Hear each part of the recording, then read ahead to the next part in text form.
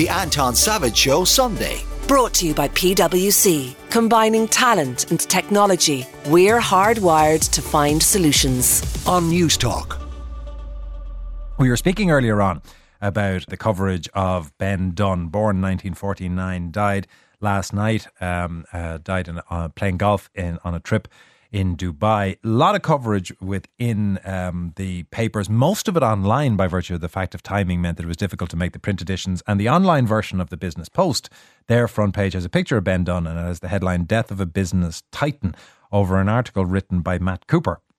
And Matt, who would have covered him extensively back when he was business editor of the Irish Independent and then subsequently editor of the Sunday Tribune, Matt writes, he was an entertaining and generous interviewee. And he goes on to say he was also deeply impacted by his experience at the hands of the IRA, which he was aware of and discussed at length. And his parting shot in that piece is, he says, who knows how differently his life may have played out had he never been kidnapped. Matt is with us. Good morning, Matt. Good morning, Anton. It was that significant in its impact, do you think? Absolutely. I mean, just think about it. He was held for 7 days. He was in fear of his life. A ransom was paid to release him. But I know from conversations that I had with him more than a decade later, at a time when he was in dispute with his family, that it had deeply impacted on him, that he consistently remembered it. You could describe it, I think, in some respects as post-traumatic stress, and it impacted enormously on his life. So he may be remembered by many people for incidents such as the infamous arrest in Florida in 1992, something which caused incredible headlines at the time. It was scarcely believable to people. But that in itself, I think he had very likely an addictive personality anyway. He was very much an alpha male type. He probably would have been involved in a lot of hijinks anyway, but there's no doubt that formative experience in 1981, when he was a young man and when he feared that he was going to die, absolutely formed the rest of his life. Tell us then about the incident in Florida and the subsequent mea culpa. This was quite extraordinary. I remember it was the Sunday Tribune newspaper broke the story with a mugshot of Ben Dunne in Florida and said that he had been arrested on the 17th floor of the Marriott Hotel in Miami. He had also been in the company of an escort and he had been arrested in the possession of cocaine. He was brought away, and this, of course, led to absolute disbelief. You know, Irish people of celebrity did not get arrested in such circumstances, and most certainly not the person who was at that stage running Dunne Stores, the biggest supermarket chain and retailer in the country. His approach to it was remarkable in that he fronted up, whereas in many cases, in a situation like that, people caught would say it's privacy, appeal for privacy, would hide, would not front up. He fronted up, and not only did he front up, he went on television and he apologised to everybody. He apologised to his family. He apologised to customers. He apologised, and basically, I think, won the affection of a lot of people because of that. But the consequences were to be unbelievable in some respects. It really set off a chain of events which convulsed not just his family and the business, but Irish politics subsequently, because his actions caused deep embarrassment to his family. His sister, Margaret Heffernan, and brother Frank Dunne ran the business with him. Margaret is possibly the most extraordinary businesswoman that this state has ever produced. And what she has done in the 30 years since with the business and with her children and nieces has been remarkable.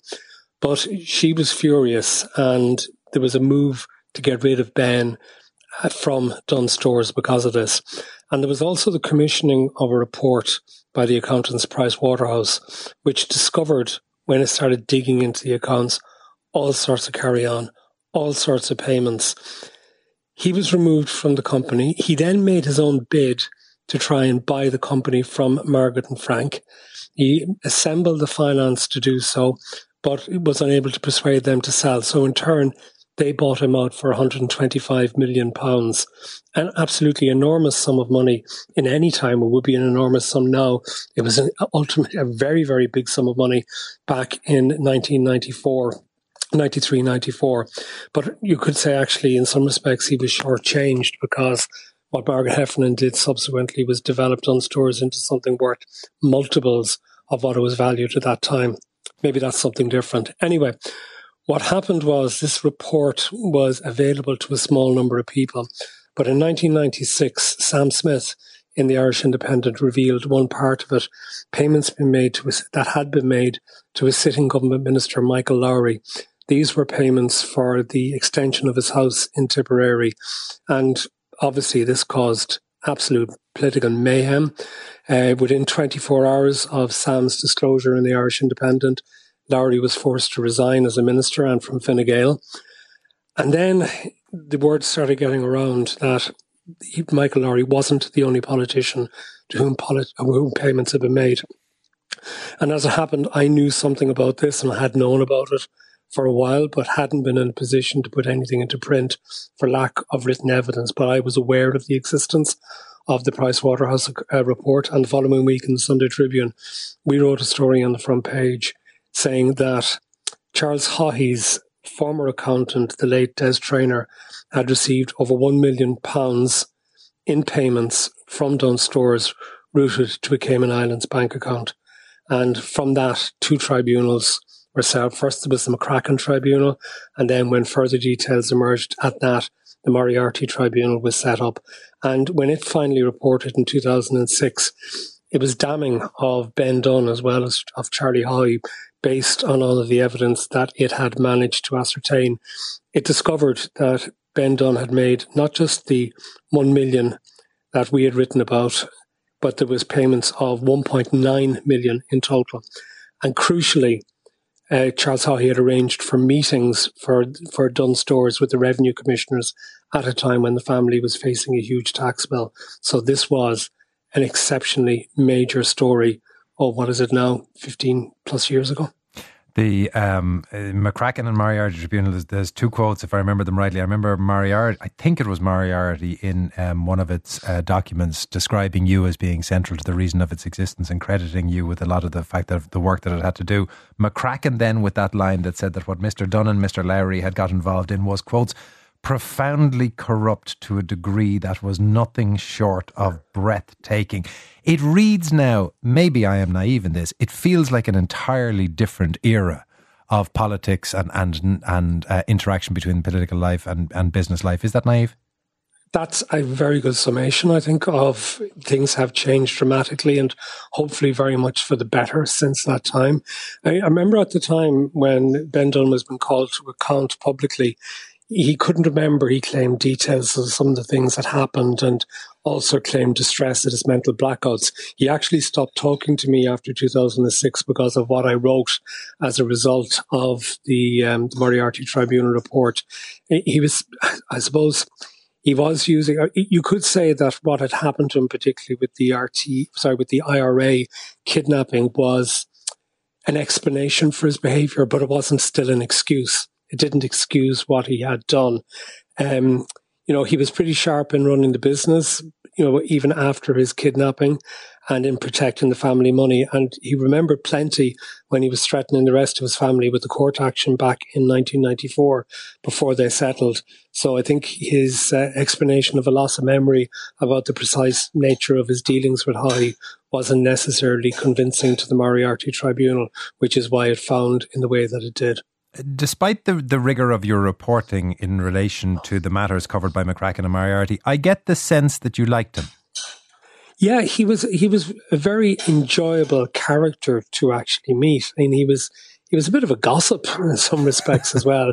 He loved hearing stories about other people and telling stories about them.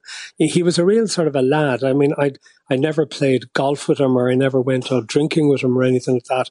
All of the interactions that I would have had with him would have been sort of sit-down meetings for, on the record, sometimes off the record on a few occasions at his house in Porterstown.